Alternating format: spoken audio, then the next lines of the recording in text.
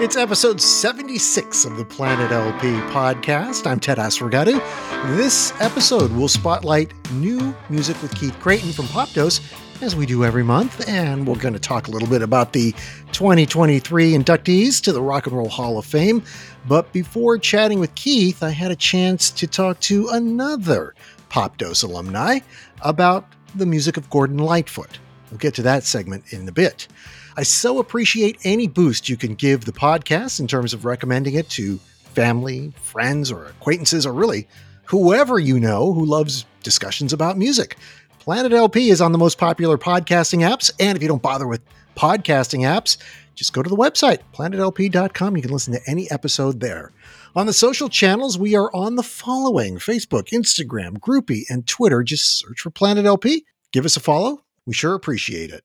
Okay, good shipping crew, let's remember Gordon Lightfoot and the music he created for decades.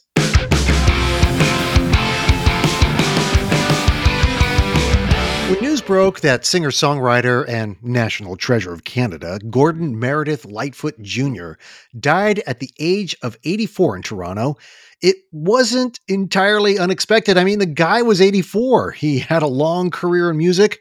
He survived an aneurysm and a stroke, and he came back from both of those. His music is definitely on the folksy side, and he's sometimes compared with Bob Dylan in terms of his lyrics. Side note, he and Bob Dylan were friendly and admired each other's music. He wasn't alone. Lightfoot's music made him an incredibly successful musician, with his career peaking right around the 1970s. To talk a bit about Gordon Lightfoot's music, Jeff Giles, the founder of Popdose. Yes, the Grand Poobah is here. Hello, Jeff. Hey, Ted. Thank you for inviting. Always a pleasure to have you on, my friend. So, when did you first hear Gordon Lightfoot's music, and what was the song? Because you and I are about almost a decade apart. You're younger than I am. And when I first heard it, I was a boy. But when did you first come to Gordon Lightfoot's music? I feel like I must have been a kid as well. I think he's one of those artists that's just sort of part of the fabric. I couldn't tell you the first time I heard one of his songs. I couldn't tell you what it was, but I am pretty sure I must have heard a lot of If You Could Read My Mind and Sundown and Carefree Highway, all that stuff. Because, yeah, he's just kind of always been there for people our age, at least. I didn't really dig into his stuff until relatively recently. I think for some artists who release new music on a pretty regular basis and in a fairly consistent fashion, it can be easy for people to kind of forget that they're special, you know? Like you just sort of take them for granted. Like every 2 or 3 years, here's a new album and kind of sounds like the other ones. And after a while, you sort of, I don't know, fall out of love, I guess, and taken for granted. That's the best way I can put it. So for me, Gordon Lightfoot was kind of part of the background noise of mainstream music. Relatively recently, for whatever reason, I had the impulse to take a trip through his entire discography. Oh, wow. And that's not nothing. That's a lot of records. It's not. I'm taking it, maybe you heard him on the radio, or did your parents buy his records and had him in the house? We didn't have Gord's Gold in the house or anything like that. The first Gordon Lightfoot album that I actually had was the one that he put out in 1993, Waiting for You. Waiting for You was the first one that I owned. And that was just because I was reviewing music at that time and Warner Brothers sent promo copy. It was kind of a comeback album for him. Like a lot of artists of what I guess I would call his ilk, he seemed sort of adrift during the 80s. Yeah. His stuff got to be more polished, a little more mechanized. That didn't really jive with Gordon Lightfoot's sound. If you're hearing this and you're at all familiar with Gordon Lightfoot's music, you know that for the most part, it's pretty stripped back. You know, there's not a lot of production. In many cases, it's just him and his guitar.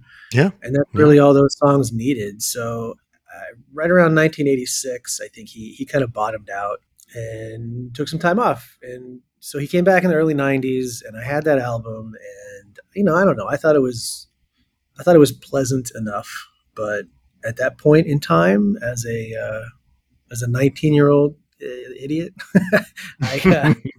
I don't remember that there was anything about that album that really, particularly resonated with me. Did you give it a bad review, or did you just say, it's passable? Or Yeah, I think I just kind of gave it the pass. I don't think he ever did anything that was anything less than totally competent, but he wasn't singing about stuff that resonated with me as a 19-year-old, I guess. Mhm. Yeah. And I don't think I thought about him again until I can't remember the name of the artist, but there was a guy who in the late 90s did sort of a hip hop cover of Sundown. Do you Oh, I remember? remember that. Yeah. Yeah. Like that was the next time I thought about Old Borg.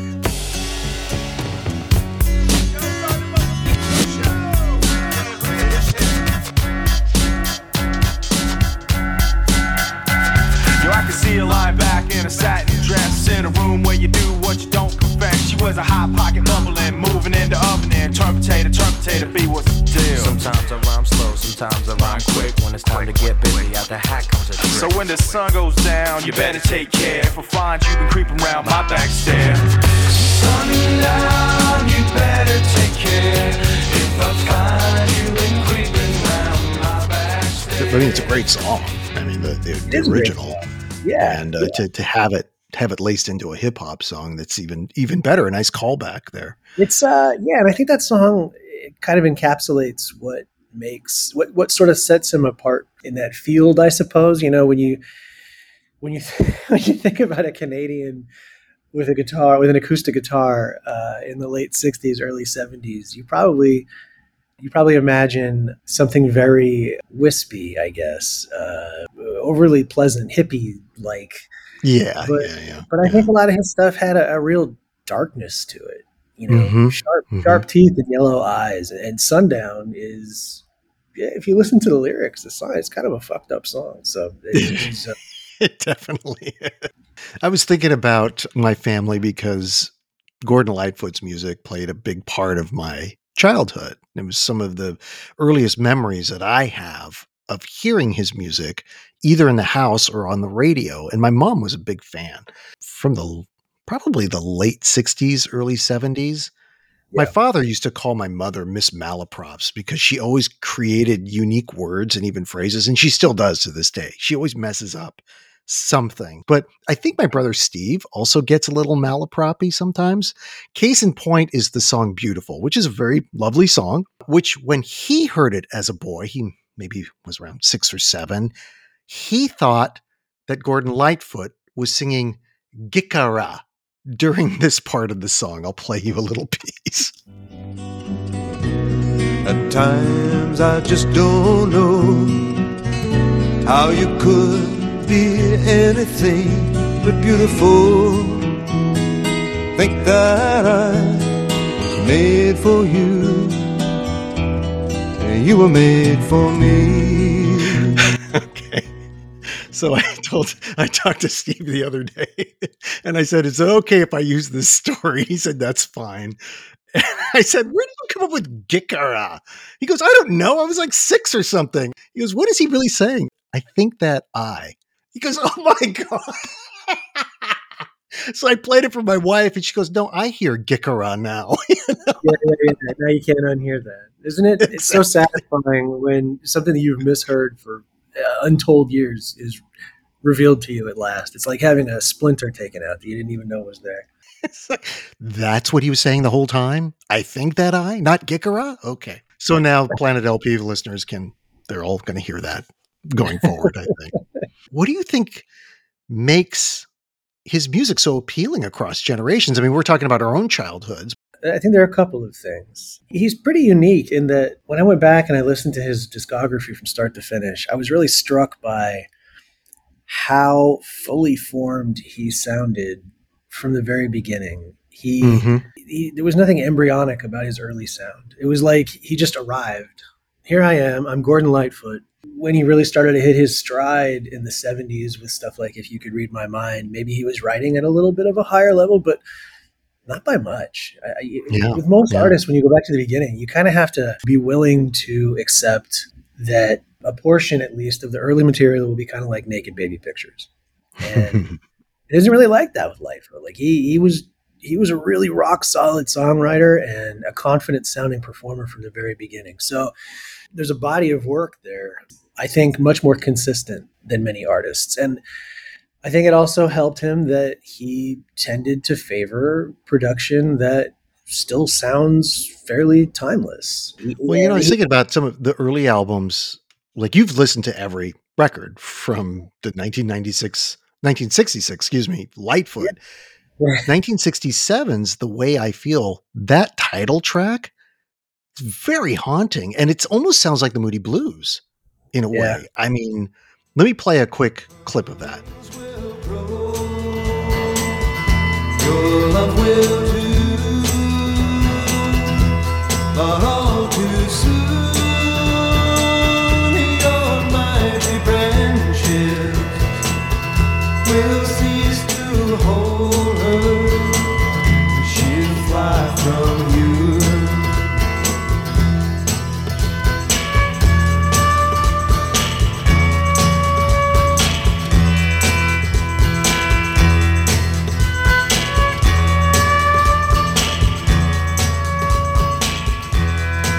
See what I mean?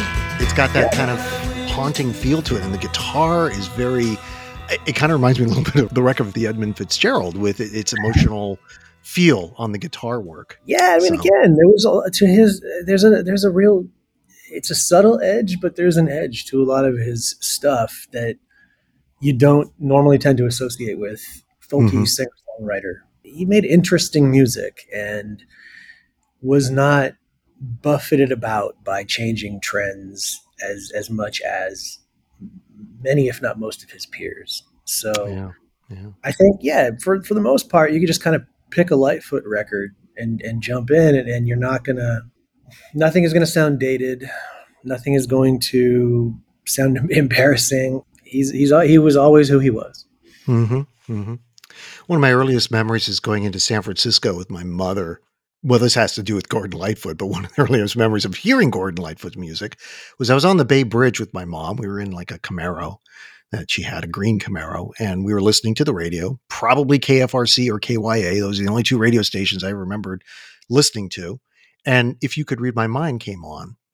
And my mom said, "Oh, I love this song." And she turned it up and she was singing along to it. And I was looking out the window at the water. I just thought the song was about a ghost, because he mentions the word ghost 3 times in one verse. I thought, oh, this is a story about a ghost. Okay. He's at a wishing well, and that's what it was, right? So to this day, I don't still think that, but I know it's about the breakup of his marriage. And I told my mother that. I said, "You remember when we went into the city? It's probably, I don't know, 70, 71, and you and I were just in the car, and the song came on and you were singing along?" She goes, "No, I don't remember any of that." So, but I said, I really thought it was about a ghost. And she goes, "Oh yeah." I said, "Do you know what the song's really about?" She goes, "Not really, no. It's about the breakup of his marriage." She goes, "Really?" I just loved his voice so much. I was just sort of like lost in his voice and the guitar. And it was just it had this emotional appeal that I didn't really dig into the lyrics.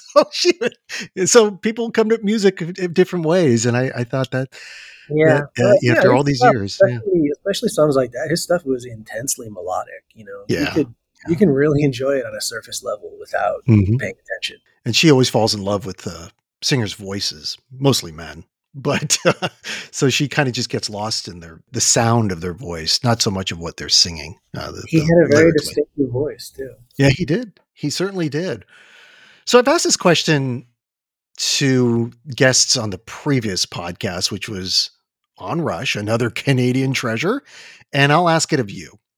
What album would you give to someone and say, "Here, do you want to know what makes Gordon Lightfoot so great? Listen to this."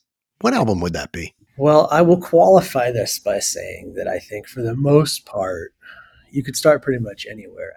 But if I really had to pick a record, I think I would choose Sundown, because that's the one with Sundown on it. That's the one, Carefree Highway, which I like about as much as, if not more than, If You Could Read My Mind. So I guess I would pick that one. That's a good one. At least commercially speaking, it's kind of all downhill from there. Yeah. I mean, for singles, I was just kind of a singles guy for Gordon Lightfoot, like, whatever was on the radio, whatever the hits were. So, you can rattle off everything from If You Could Read My Mind, Through Sundown to the Wreck of It, the Edmund Fitzgerald, and in between, I would say, oh, those are all great songs. Gord's Gold, of course. I would actually go with that 1967, The Way I Feel, because it's got a couple of cool songs on there, like The Way I Feel, but also that Canadian Railroad trilogy, and then Song for a Winter's Night, which I did not know he wrote. There's this Christmas album that I have that's got Sarah McLachlan doing this song. Yep. And I thought that she wrote it. I didn't check the album credits. And I'm just listening to this the other day, and I'm like, wait, Gordon Lightfoot wrote this song? You covered Sarah McLachlan before she was born? Wow, he's got a flux capacitor. Of course he does. Yeah. I mean, again, he came out of the record label womb as a fully formed artist. I think that's a really solid pick, and it really reinforces what set him apart. His earliest records are surprisingly solid, top to bottom. And one thing that I didn't notice until my daughter pointed it out is that he often does a vibrato with his voice. Yeah. Which I never pick up on it. She was kind of joking around, if you could read my love, like that. I'm like, hey, that's a pretty song. I mean, it's very nice. She goes, yeah, but listen to the vibrato that he's doing. I'm like, it's not that bad. I mean, it's not that pronounced. There were definitely people who were worse at the time. Yes. Yeah, so we'll leave it there. But I just wanted to thank you, Jeff, for coming on and sharing some thoughts and memories about Gordon Lightfoot. He had such a solid and long career in the music industry, and how much of a national treasure in his home country of Canada he was and is to this day. We in the United States tend to think of our musical heroes either as American or British, and then forget about other countries, and then they have their heroes too. We don't automatically think of Gordon Lightfoot as a national treasure. Like Canada would say, yeah, Gordon Lightfoot. But if you saw that documentary that was made about him, boy, there are a lot of people affected by his music in a very, very good and powerful way. Rightly so. I think the only other thing that I would add is that the late period of his career, even though most people, particularly in the United States, didn't really pay attention, is surprisingly solid. I think most artists that get to that stage, you get to be somebody like Gordon Lightfoot in the twilight of his life, and you're still making albums. A lot of those records tend to be artistically dodgy. You make duets albums, or you cut covers, or I don't know, like you're not really digging anymore. But he never stopped, and his last album, it's just him and his guitar. He went out the way he came in. He seemed like a really stubborn motherfucker about it. He really did it the way he wanted to do it. He didn't seem particularly interested in chasing the brass ring after the hits stopped coming. It seemed like he did the work because he needed to, and he enjoyed it. And so I think that's worth celebrating. That is, absolutely. Jeff, thank you so much for being on the planet. Always a joy to talk to you. Thanks for inviting me, Ted. I always love talking about music with you.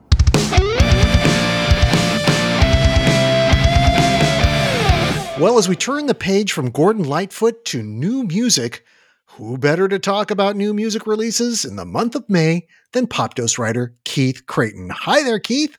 How's it going? Doing well. Lots of diverse new releases for this month of May, and we'll get to those in a sec, but we wanted to talk a little bit about the 2023 inductees for the Rock and Roll Hall of Fame. And I made a mistake a few podcasts ago when the nominees were announced. I called them inductees, and you were quick to correct me and say, it's actually nominees. They haven't been inducted yet. The performer category is what we want to concentrate on.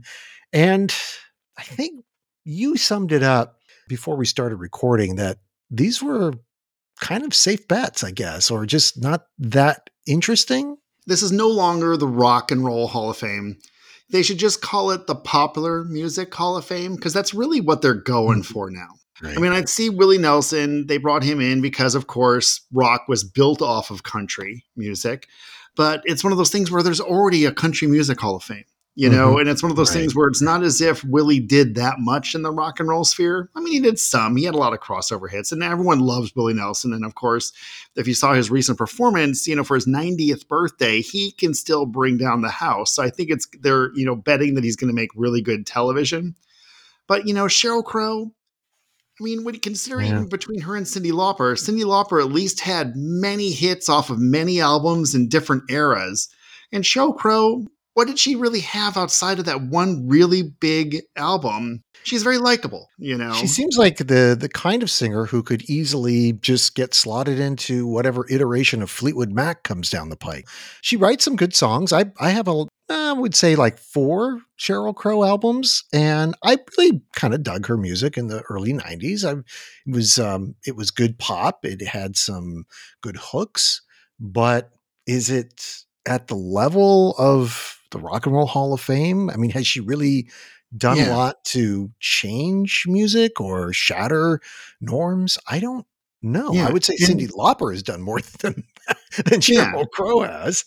Because even in addition to Cyndi Lauper's big hit, Girls Just Want to Have Fun, True Colors has become an anthem that's gone for decades now, especially in the LGBT community. And so it's just one of those things where look at how many epic bands, there's tons and tons of blogs out there that list all these just monumental bands that have still never even been nominated or have been nominated many times and never gotten in.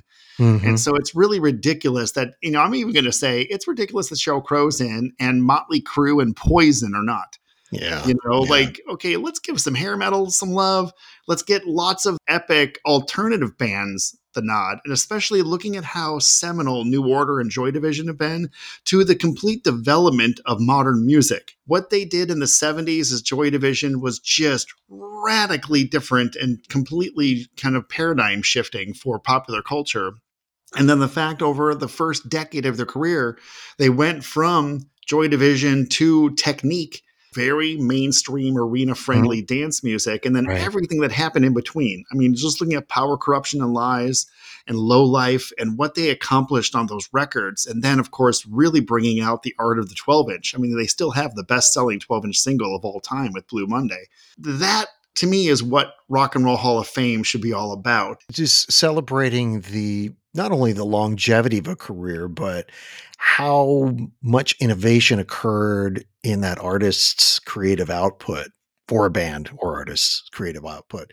Iron Maiden was nominated and Rage Against the Machine gets inducted. I've listened to both bands. I'm not a super fan of either, but I would think that Iron Maiden would have been a better fit. I don't know if they've gotten innovative or not, but they certainly have a long duration.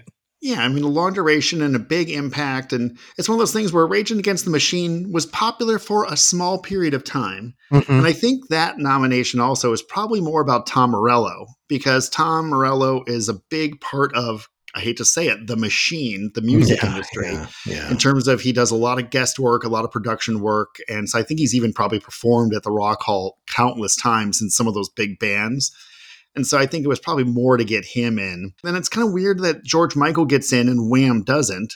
Like if they're going to do New Order and Joy Division together, why didn't they do George Michael and Wham so Andrew Ridgeley can get in as well? Because, I mean, George Michael would have been nowhere without the first half of his entire career, which was the Wham stuff. And if you watch the George Michael documentary, and there's another one coming out, it's really remarkable what they did in those years before Michael went off to solo success. So, and the same thing, I love Missy Elliott, but also she had a very small period where she was at the top of her game in terms of, cultural relevance. I think they were like, okay, we got to get, some more rappers in there just to broaden the audience, and making sure that there's something for everybody in this. But just looking at who got bumped, I just don't think, Missy Elliott's time was quite yet for this, but and the same thing, Kate Bush was always the eternal bridesmaid on this, and I'm a huge Kate Bush fan. Right. But it wasn't until the Stranger Things that put her back on top of the charts that most people noticed her. So once again, I was like, okay, this has nothing to do with her artistic merit. This was because she had a hit. Exactly. And so it's it's once again, it's a nod to popularity. It's not a nod to quality or cultural impact or anything like that, or longevity.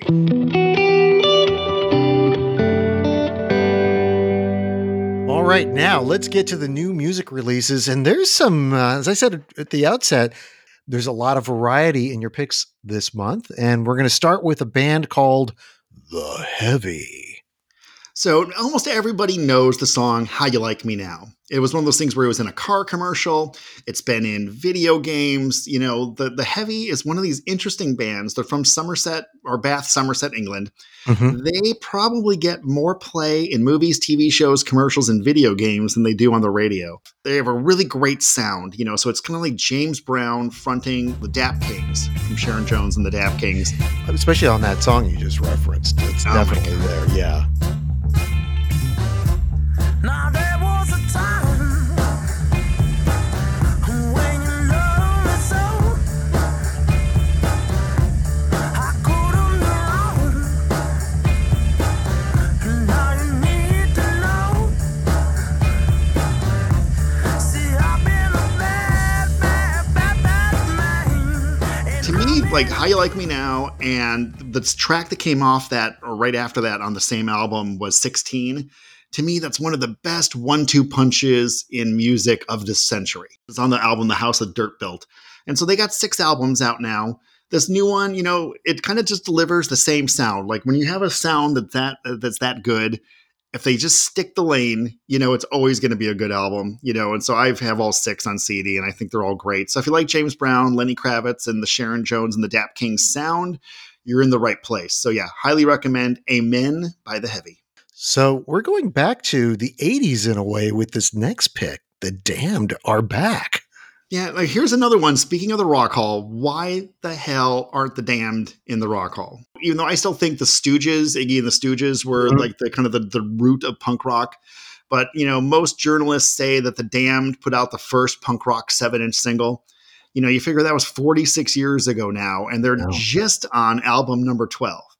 And so, but it's one of those things where when they put out a record, it's usually a really good record. I saw them in Chicago at Metro probably 20 years ago now, and they just brought that house down. And so the fact that now 20 years on, they're still going and they still sound as scrappy and outrageous as ever is just amazing. Get into the opening track, The Invisible Man, and it's kind of like blows in, it's delivering, so you get the chorus and the verse, and you kind of see where it's going. And then all of a sudden, the entire track just takes a complete left turn into something completely different. And I just love the fact that they still got so many surprises left in them. It made me inspired, even though I already had a previous Damned compilation called The Light at the End of the Tunnel. I decided to pick up their anthology just to kind of catch up on all the stuff that's happened between the 2 series. Man, this is a band that still has tons to say. Punk was always known for like, you don't have to play your instruments, you just have to have attitude.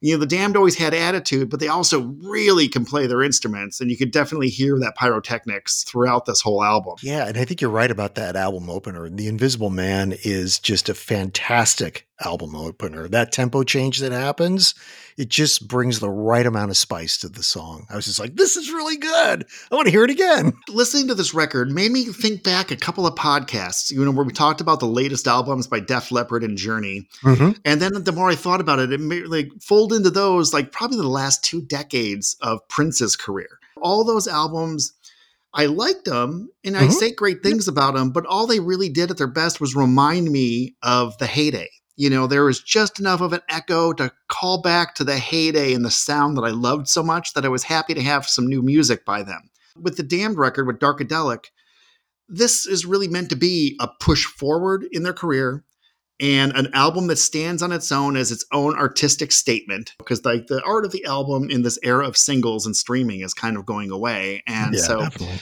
This thing really stands up with their best stuff. These guys just have so much left to say. And so I'm just really excited to kind of really let the layers of Darkadelic kind of reveal themselves over multiple plays in the summer to come. So now we turn to a band, and one that I've loved early on, but then they got stranger. And this current release is a very strange album.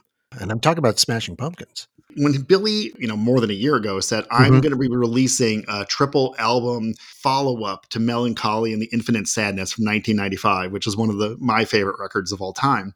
I'm like, okay, you promised that with like I think they called it the Tear Garden by Kaleidoscope or something, something, something. It was supposed to be as one of his multi-album ambitions from years ago, Right. and he never really delivered on that. And I think he like one or two records were kind of in this, the spectrum of the series he was supposed to have. So Right. at least with the Atom, I think that's how you say it. I think Atom or it's Atom. autumn. I think they said Autumn? it was autumn. Yeah. Oh, okay. God, I've been Yeah. calling it Atom this whole Yeah. time. Because it's spelled ATUM. So it's easy to go Atom. Yeah. Really, he was smart enough to release this digitally, one album at a time. And in May, it finally came out on CD and vinyl, so you can actually have them all together. Mhm. Because he said there was a lot of music. He didn't want people trying to process it all at once. And so I've really enjoyed just kind of listening to him as an album, realizing, every couple of months there's a new Smashing Pumpkins record coming out.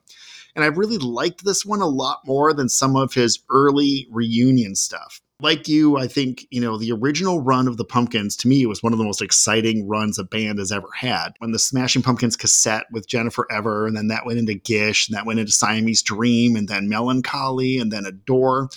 It was an incredible run. He was really prolific, and almost everything was amazing. I mean, just look at the B-sides to Melancholy spawned their own 5-disc box set, which then got re-released recently as a multi-disc mega box set.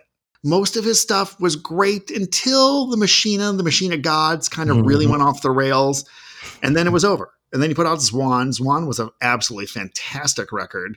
And then, he tried to reclaim the Smashing Pumpkins brand, but without any of the other original musicians. And you really see, even though Billy probably did a lot of the writing and recording, there's something about the chemistry of the people that make a band special. Because really what happened when we went off the rails the first time was first Jimmy left the band because of his drug problems. And then Darcy left the band and Jimmy came back. And then when Billy kind of recollected the brand, nobody was with him. And so really those early albums like Zeitgeist and stuff, Zeitgeist to me was really boring.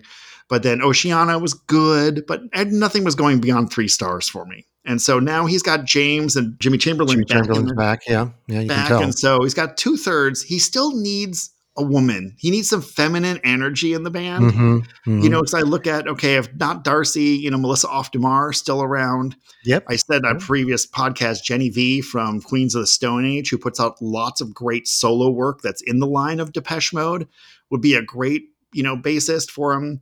Then there's also Paz. I don't know how to say her last name, but like Len Chatin. She's with the Pixies right now. She was with Swan. And like she would be a good mix. And then also I was thinking about Amanda Tannen from Stella Star, just somebody that's a good songwriter, could add a little femininity to the mix. I think would make them like an epic A-lister band again. But I really enjoyed Autumn. You did like it, huh? Okay. Yeah, the strange thing is, I've been listening to it on digital. And so then finally I'm like, I'm going to bust out the booklet that comes with the CDs that came a couple weeks ago. And it turns out it reads like a playbill from a Broadway show. Oh. You have an introduction to the cast. There's Shiny, a former artist of great renown, also known as Zero or Glass, presently 70s in his age. So he literally introduces Shiny, June, the Seraphim, or Zaya, Nighthawk, Dr. Aish, the Night Watchman, and Ruby. That's your cast for this album. And then instead of a lyric book, he literally goes through every song stating the plot points that you would see on stage. Okay. So this is a real concept thing. Yeah, I guess it is a high concept thing. And right now I'm not going to read that. I want to just kind of let the song still sink in. And so I'm just enjoying the songs. So I mean, I'm just kind of glad that, they're not maybe back to 5-star records, but this is a good 4-star record. I felt like it was a real endurance test for me. 33 songs, 2 hours and 18 minutes. That's a real commitment.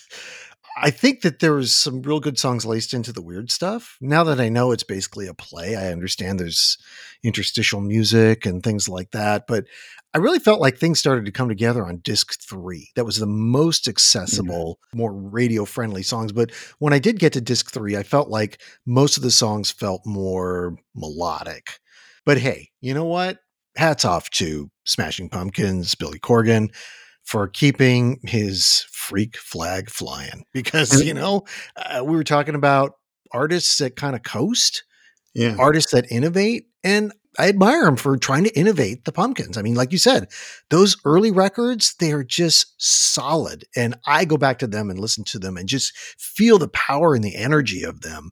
And Oh, then, when artists sometimes make a left turn, some fans kind of abandon them. And he's doing what his muse is telling him, I guess. And keep going and Well, keep doing if what you're 3 doing. discs was too much, gird your Yeah. loins because his next project's going to be 5 or 6 discs. It's about your empires, empires. It's about your empires, empires.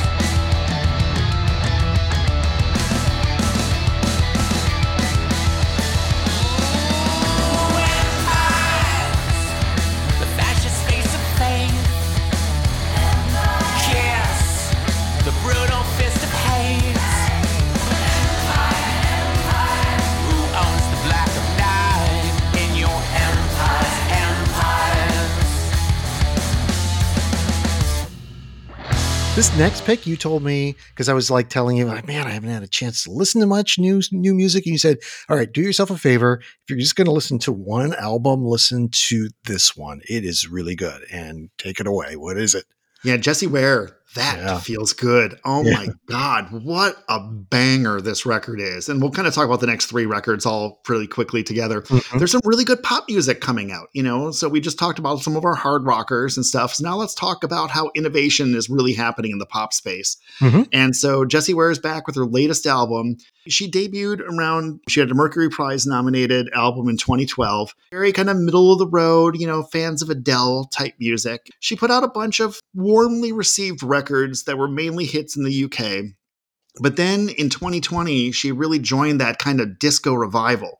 And so she put out just a absolutely spectacular disco record. The same year, I kind of ranked them up there with the Kylie Minogue disco record and the Dua Lipa, Future Nostalgia. And now she just takes disco to an absolutely new level that I haven't heard from anybody. I mean, it's a lush, sophisticated, sounds great on a good stereo system. And the thing I love about it, it's unabashedly adult. This is not trying to be teen pop.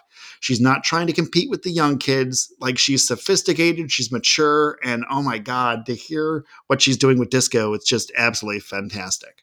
It's a throwback sound to mid 70s disco and soul. The production on this record is really good. And to me, it screams sexual revolution. If it feels good, do it. And it's Nice. right there in the title, that feels good. And at the beginning, you hear these sort of montage of voices. That feels good. Ooh, that feels good. And they're Yeah. like, oh, this is going to be a real sexual record. Sexual chocolate. Okay. Yeah. And she's been saying in interviews, she's really found her voice with this, because instead of being an also ran, where other artists are bigger, like trying to compete in like the Lady Gaga world or something like that, or even Dua Lipa, she's really staked out her own sound and really owns it. And oh my God, the critics are losing their minds over this record. And It's so a good I one. think it's going to wind up in a lot of best of lists at the end of the year. So It'll probably end up on our best of at the end of definitely. the year. Yeah. Right now, this is a front runner for mine, but And you crazy. said the next 2 artists are very similar in terms of the dance vibe that they give off. We talked about how, Jessie Ware has definitely put out an adult record. Well, here's the stuff that's really basically as mainstream youth-centered pop as you get. Baby Rexha, I think it's Baby, or maybe it's BB. BB Rexha. It looks like BB Galini from, the Brady Bunch episode back in the day. There you go. There's a reference. Wow. Oh my gosh. Fluffier, Michael, fluffier. There you go. I found out about her through Charlie XCX. That's one of my favorite artists of the last 15 years. And so she guested on Girls with Cardi B. And Girls was a controversial song because people like, Haley Kiyoko said that they were queer baiting with it. I really defended them. I love the song, and I just thought it was about consensual intimacy. You don't have to be gay to explore your sexuality with your friends. And that's kind of what the song was about. But that song then turned me on to Baby Rexha as well as Haley Kiyoko. I have now all of Haley's records. I love everybody. I love the name of Baby's first single, which was I Can't Stop Drinking About You. I just thought that was clever. And it's a really good song. Her latest is actually, she's decided to rework and completely modernize the epitome of Eurodance, which was Eiffel 65's Blue, Dada Bee, Bada Boo, Bada Bee. I don't. I'm No, blue, I bada mean, bee da da doo doo bada bee. I'm blue, doo doo doo doo doo doo. Oh my god, it's like so 90s. It is like just remember Eurodance, that yeah, entire phenomenon in the I do. 90s? Yeah. Right. They Yeah. were really at the top. She's kind of remade it her own modern anthem, and I think it's already like nearing in like a couple 100 million streams. This is doing really well. Dolly Parton and Snoop Dogg show up on this record. I do like this, the one she does with Snoop Dogg, Satellite. Yeah. Her vocal phrasing at one point reminds me of ABBA. I don't know Ooh, if you there hear you it. go. If you there's just one line that she nails. I was like, God, that sounds like Frida. Oh, nice. So, I'll have to listen to it again like yeah, that. yeah. And then Softy. I've never heard of Softy. Who is she? She is new, or her name is Nina Grohlman. She's from Brooklyn. She has been signed to City Slang, which is a Berlin indie record label that a lot of US acts use to kind of get their European distribution. Mhm. So like I have some imports that, have like Nada Surf or Arcade Fire, Yola Tango, like stuff like that. So Nina, under the name Softy, went to Berlin and recorded this record, and I just absolutely love it. Gorgeous. It's sophisticated, but Yeah. it's totally like in the lane of what's really happening in terms of youth pop right now. It could have been a breakup album like Taylor Swift has made billions of dollars off of. But this particular cycle takes her from breakup all the way through finding new romance and moving forward again, because she's now found someone new and is already engaged. And so during the end of a relationship and the beginning of a new one, she wrote all the songs for this. It's a great song cycle. I just put it on. It sounded amazing on my system. Once again, I just love really well produced Mhm, me too. albums, and I love Yeah. well packaged albums too. So it's in a digipack, but beautiful. Like their cardboard stock is nice. The artwork is really nice. It comes with a little poster in there, and I just like, okay, someone's still putting attention to detail in the CD representation, but it also is on green vinyl too. So I think fans that really like her should check it out. Isn't Enough is one of her first videos from this, where she actually plays both a character that to me looks just like Beck Hansen, as well as Maya Hawke. So she actually looks a lot like Maya Hawke, Ethan Hawke and Uma Thurman's daughter, who's on Stranger Things. So they do kind of look like twins. And maybe, Interesting. Maya Hawke's Mm. doing her own albums now. Maybe they could do a duet down the road. My But, takeaway from it was that it has her voices. There's an ethereal quality to it, and then it's laced into sort of a mid-tempo dance groove. It's not like thumping. This is not a thumping record. It's like you said earlier. This is a bit more of a mature pop sounding album.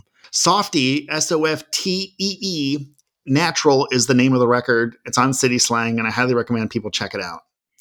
So this next artist, I guess if you're roughly now the same age as Gordon Lightfoot and you fronted Mott the Hoople, you know a lot of people in the music industry. And you could probably call on these folks to show up if you're saying I'm making a new album.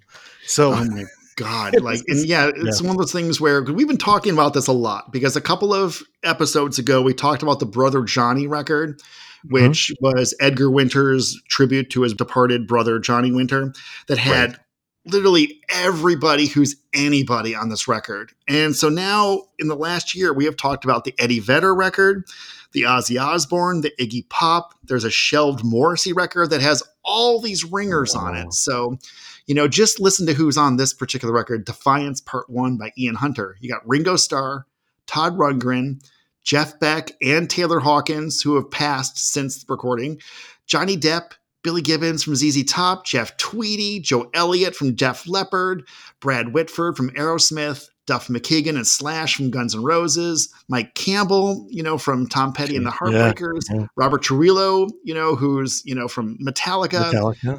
And the thing is, it really sounds like a completely cohesive record. To me, it actually sounded a lot like a Joe Strummer record.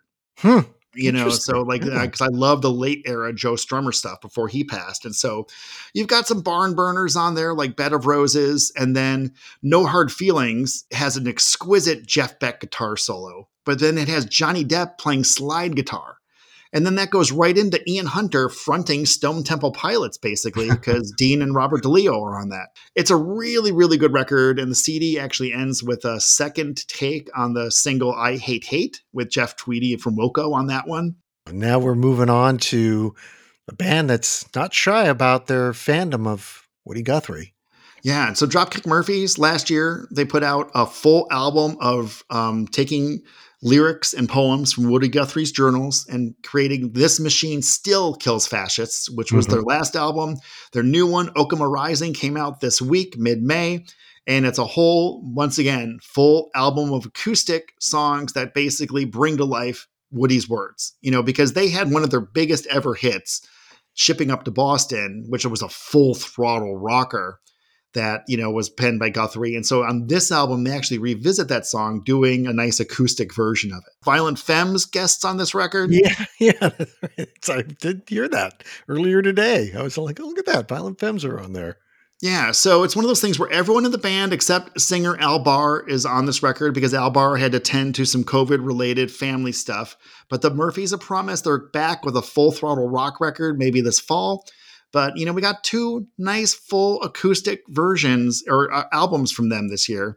And they just celebrated their 25th anniversary, which means they're Rock Hall eligible. Will they ever get in? Who knows? But man, they deserve it. I mean, they have basically had top 10 records on Billboard 200. 2 of their albums debuted in the top 10. They could sell out arenas and stadiums and ballparks. They're popular in Europe as well as here.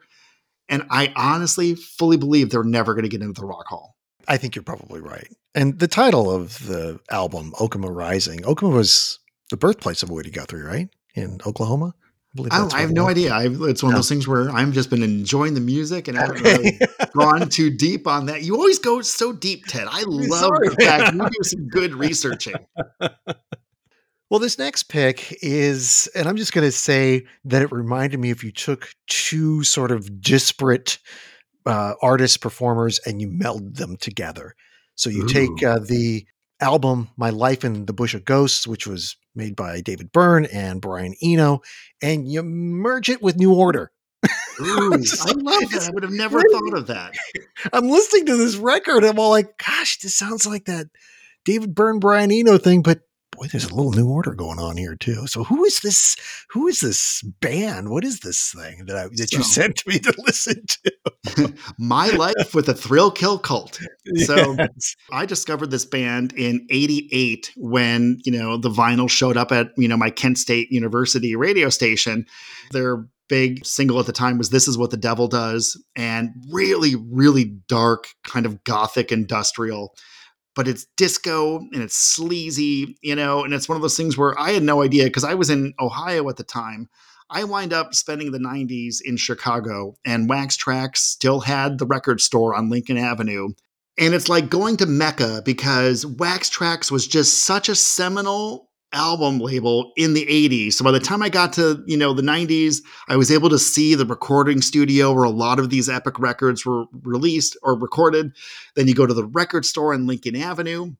Oddly enough, fun aside, that record store, Wax Trax, which was next to the Biograph where Dillinger was shot. I went to that record store and that's how I got cast as an extra. Well, not cast, but picked as an extra to be in High Fidelity, the movie. So I have a nice little connection to Wax Trax records. But can you see yourself in that movie? I mean, what scene are you in? There is this, okay, that's a quick aside, but it's basically on the DVD, it's like chapter 19. So it's a point where Rob gets a phone call from Catherine Zeta-Jones inviting him to the dinner party. And you could see me as a record store customer in that scene. The funny thing about it was we had shot this scene and I was principally featured in it where Cusack's character was in such a bad mood that he rips the album out of my hand saying it's not for sale. Yeah. And so every time we did another take, I had a different record in my hand just because I was supposed to pick one randomly. And then he would try to read the name of the title. And then half the time he laughed. I'm like, oh my God, we're going to wind up in the, the outtake reel.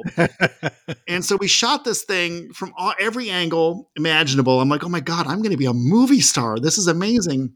And then the one of the assistant directors, I guess the background director, says, he's looking at the dailies, like what they shot on video at the same time. And he said it's too distracting because Jack Black was walking around the background of the scene, imitating the other extra. There was another extra in the same scene, and Jack Black was kind of imitating him.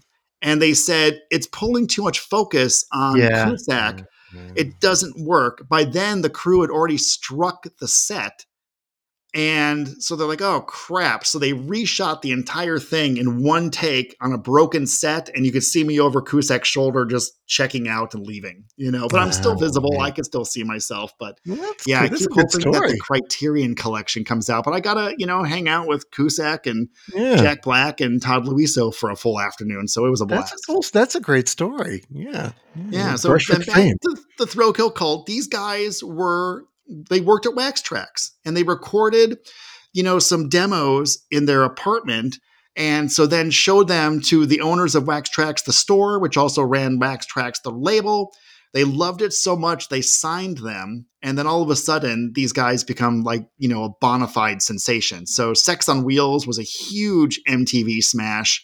And so they're at 4 discs now into their Sinister Whispers series, where they're revisiting all their different eras and just kind of like mining, tapes that just never got released that are kind of worthy for their fans to hear. Mm-hmm. And I have to say, I have this album on MP3 burned to a CDR, and they said these are unproduced demo tapes, but to me, they sound really fantastic for unproduced demo tapes. So I have Sinister Whispers, the Tracks era, on CD, and I'm hoping they put this out on CD, but right now it's just available digitally. So, but Gotcha. really, really cool stuff. I mean, dark, weird, loose, definitely. but fully realized ideas. We're coming to our last artist that we're going to feature, and one that also was featured in a movie. So Josie Cotton's Johnny Are You Queer is a staple on new wave hits of the 80s compilations. Mm-hmm. Like you almost always hear it. It was in the movie Valley Girl. I think she was in the movie Valley Girl too. Yeah, she played the prom, or her band. She and the band played the prom. I think that's. Yeah, I think there was like 3 tracks in there. Yeah. And so oddly enough, Cotton and Adam Ant were also in a movie called Nomads starring Pierce Brosnan. Wow. Some post-apocalyptic thriller that he was, trying to do to get away from his Remington Steele image at the time. Gotcha. So that was in 86. But, so she kind of lives in that John Waters high camp new wave kind of space. Definitely. But she's been sporadically putting out records over the years outside of that real hit or the first big hit. But, Lindsey Buckingham, Fleetwood Mac, played on Jimmy Loves Marianne from her follow-up record. And I really, really love the new album, Day of the Gun, because it really starts off in that same genre. We're like, oh, these tracks could have all existed on her early 80s work. But then it kind of like midway through really kind of finds its weight and its meaning. And she has a spaghetti Western song called Ukrainian Cowboy that oddly enough came out 3 years ago that they put on this record. Thank God, because it's a really good single. It is. It's pretty good. I was surprised by it. I thought the title alone, I was like, okay, what could this be about? And I thought, it works. It really oh my God. does. And I highly recommend the video. So yeah, for listeners, check out the video for Ukrainian Cowboy. It's really, really funny. High camp, total John Waters type stuff. Same with her single for Disco Ball. She's probably my age or a little bit more. She's doing this whole dance sequence in the Disco Ball. She kind of has moves like I would have, but it's one of those things for really charming stuff. I love the record. I actually ordered it on CD. I had a promo sent to me, but I'm like, okay, I can't live with the MP3 of this. I need to have this full throttle. So I have a CD coming. Can't wait to hear it. Yeah, really love that Josie Cotton is, another icon of another era, is putting out new music, is still relevant and really entertaining. So, and you said that you thought that Josie Cotton was around the same age as you? I think so. Yeah. No, my friend. Oh, she's 67 years old. Oh, okay. Well, that just shows how old I feel. That just shows how old I feel on any given day. I was thinking about the single, Johnny, Are You Queer? And I think my brother may still have the 45. A neighbor of ours, she was big into new wave in the early 80s, and she bought a bunch of singles and brought it over to our house because my brother built a pirate radio station, like 10 watts, I think, but it was definitely pirate. I remember when this single had come out, there was some kind of controversy around it from the religious right and from the left as well. So I wouldn't say the left, but I would say religious right, and then, sort of I don't want to call it mainstream, but Advocate. So the Advocate to me is like a mainstream gay magazine in a way. Did they have a problem with it? They did. They really didn't like it. They said The title in The Advocate, I think, was Josie, Why Are You a Bitch or something Oh like my God. that. Was the They Advocate were- around that? Is that the Advocate been Yeah. around all these years? Yeah, The Advocate is, Okay. is an old publication. Okay. But it's And basically just she's not getting the attention that she's expecting from her boyfriend. And so she's saying, exactly. oh, Johnny, are you queer? You're not loving me the way I want you to love me. You know? Right. And So I think their issue was that just because Johnny doesn't seem to like you doesn't automatically mean it's because he must be gay. Maybe he's just not that into you. Have you ever thought of that? but I think that's what the whole song is about. When you listen to it, she's kind of realizing that, yeah, this dude is just not into her, you know? And Yeah. so, Right. I mean, you think about, there's so many songs that definitely haven't aged in terms of especially LGBTQ issues. And so, I mean, look at Dude Looks Like a Lady, from Right. Aerosmith and Yeah. Lola by the Kinks and stuff like that. And so it's just one of those things where, we could appreciate how far we've come, but I also thought it was just so loving and seemed like she's not downplaying it, like No. in Bambi by Prince, he's basically saying, oh no, it's better with a man, and Yeah. nobody gave Prince slack. I doubt the Advocate, slammed Prince for Bambi. I But just I think think it's a tongue-in-cheek song. She said that a lot of fans of the song had come up to her over the years and said, this helped me come to terms with my sexuality. It was really helpful in terms of coming out and embracing who I am. And so they didn't take it in the negative way that the Advocate did. And the religious right was just, the religious right. Right. They were just saying, this is a song trying to get people to convert to homosexuality. And I don't know why we sound like this when I imitate people on the religious But it's one of those things where, the religious right doesn't want anybody, even the existence of gay, anything outside the mainstream, yet the religious right also consumes more gay porn than anything else. Wow. Pornhub has shown that time and again with their stats. They know exactly who's watching what and where. And you look at the Bible Belt, and that is where all the gay porn is. That's some interesting trivia that I didn't know. And I think we're all enlightened now. And I think we've come to the close, right, of our new music release. I know you said get ready for June, but I felt like with what you gave us this month, there's plenty to choose from. There's a wide variety of music that you can go to. So I just want to thank you, Keith, for, as always, coming on. Love it when you come on. I know our listeners do too. Thanks to Jeff Giles as well for talking about Gordon Lightfoot. So we will see you next month, Keith, right? Next month's going to be the biggest month of all time on the Planet LP. I guarantee you. Oh, well, okay. So we might have to do 2 episodes, right? Break it apart. Yeah, if you actually, we have 30 seconds. Just listen to who is releasing an album just on June 2nd. Christina Aguilera, Bob Dylan, Cowboy Junkies, Foo Fighters, John Mellencamp, Rancid, Tanya Tucker, Roger Waters. So literally June is going to be huge. Okay, I think we might have to split this episode. We'll do 2 episodes. 2 episodes we might. Okay, well, that's a wrap for this episode. I'll be back soon to talk more about music right here on the Planet LP podcast. So long for now.